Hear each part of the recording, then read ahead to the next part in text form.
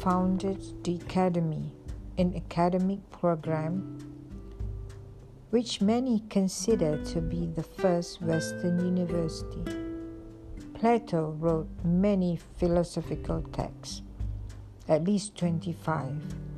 He dedicated his life to learning and teaching and is hailed as one of the founders of Western philosophy. As the pupil of Socrates and the mentor to Aristotle, Plato is the connecting figure in which might be termed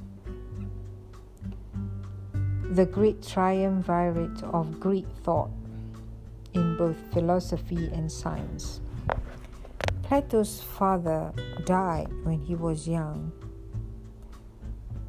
Plato is believed to have had 2 full brothers, 1 sister, and a half-brother. Though he is not certain where he falls in the birth order, often members of Plato's family appeared in his dialogues. Historians believe this is an indication of Plato's pride in his family lineage. As a young man, Plato experienced 2 major events that set his course in life. One was meeting the great Greek philosopher Socrates.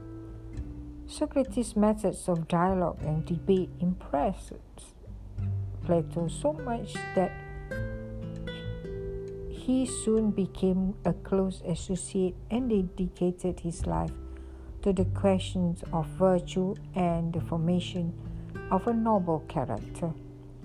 The other significant event was the Peloponnesian War between Athens and Sparta, in which Plato served for a brief time between 409 and 404 BCE, before Common Era. The defeat of Athens ended its democracy, which the Spartans replaced with an oligarchy. 2 of Plato's relatives, Charmides and Critias, were prominent figures in the new government, part of the notorious 30 tyrants, whose brief rule severely reduced the rights of Athenian citizens. After the oligarchy was overthrown and democracy was restored, Plato briefly considered a career in politics, but the execution of Socrates in 399 BCE sought him on this idea, and he turned to a life of study and philosophy. Thank you for listening. Bye.